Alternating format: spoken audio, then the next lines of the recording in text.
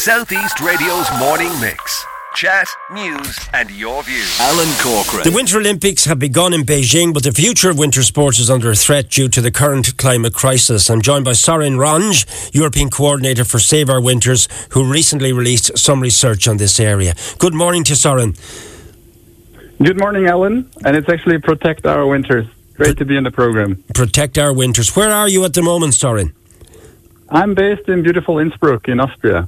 Wow. Out of the Alps. Yeah, it's a long time since I was there. I was in Salzburg many years ago. What's it like this morning? Describe where you are. What are you looking out on? I'm looking out of my balcony right now. It's a grey winter day, but it's been snowing the last couple of days, so actually conditions are quite nice on the mountains. Are you a skier yourself? I'm a snowboarder and splitboarder. I do ski somewhat, but Right. Of course, passionate outdoor person. Okay. We were talking to Kieran Noble, a researcher and our production assistant, and he mentioned to me that there are rumours they're using false snow in Beijing at the moment. Can you explain what that is, please? Yes, so I had a pleasure to speak to Kieran about this, and basically we were talking about artificial snow at the Winter Olympics. It's been in the media a lot, and it's not a new thing at winter sports competitions, for sure. We've been seeing artificial snow for a long time. But basically, artificial snow, what is it? It's snow being made by snow cannons using loads of water, a lot of energy, adding some chemicals, and basically allows you to create artificial snow where there's not enough natural snow.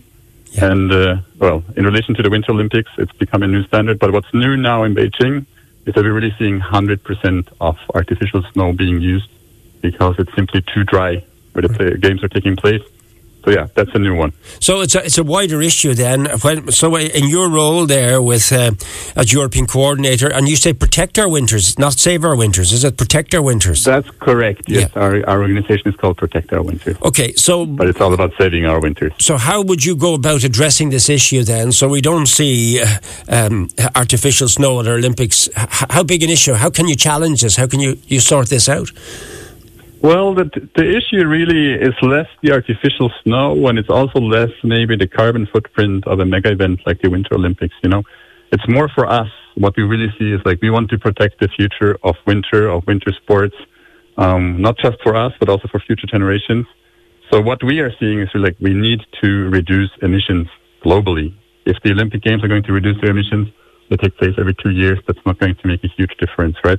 But what we really want to see is that governments globally take efforts to bring us on a path for a climate future that's compatible with the Paris Agreement goals, and that means limiting global warming to 1.5 degrees. That's the only thing that's going to make sure that we can see Winter Olympics, winter sports, and, snow in the future. Yeah, because your report also says, according to this report, only one of the previous 21 Winter Olympic host titles would be able to reliably hold the Games if the global greenhouse gas emissions stay at their current trajectory. So it's an extremely serious problem now, isn't it? It is, for sure, exactly. It absolutely is. And the thing is, right now we're talking about artificial snow. Artificial snow is what we in climate science call an adaptation strategy, right? So you adapt to a changing climate. We know the climate is changing. If we were to stop emissions today, the climate would keep changing in the future as well. So it's viable strategy to adapt to that. But really what we need is to mitigate. And even if it goes on like this, we won't be able to make artificial snow because winter will be too warm. Okay, like you've already got an example of what happened in Zagreb in January of this year. Is it not last year, but the January just gone by? What happened there? A lack of snow caused what?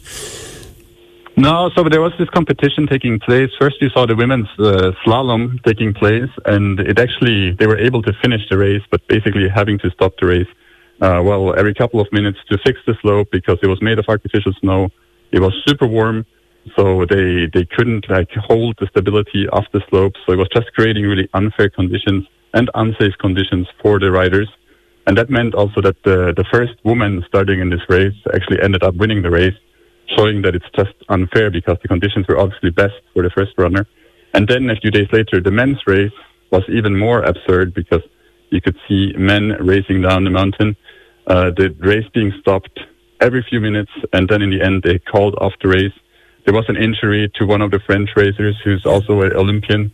So yeah, it's not just about out of a climate perspective, but it's also about safety and fairness for these athletes taking part in these competitions. Great to talk to you, Soren. You're a passionate splitboarder, snowboarder, mountain biker and alpinist. But my final question for you is, what can other sporting organisations do to help promote awareness around climate change? Yeah, no, that's a great question, Alan. And like I said in the beginning, no, it's really, of course, we want to see these competitions reduce their own emissions. There's many things they can do. They can shift to renewable energies. They can reduce the transport of their competitors, of the audience. But really what is needed is for them to use the reach that they have with these mega events. We have millions and millions of people watching the Olympics to raise awareness with the audience on this very pressing issue, and also use the influence that a big organization like the International Olympic Committee has to afflict systemic change, to put government under pressure to introduce the policies that are needed. Right. And what we know is renewable energies, reducing emissions from transport, putting a price on carbon. These are the kind of policies we would like to see. Time has gone over me, Soren, and I'd love to talk to you again. Enjoy the Winter Olympics as best you can, and enjoy Innsbruck in Austria, and maybe go out for a bit of snowboarding. Thanks for taking our call. Good morning to you. I will do so. Thanks. Good talking to you, Alan. Goodbye. Southeast Radio's Morning Mix.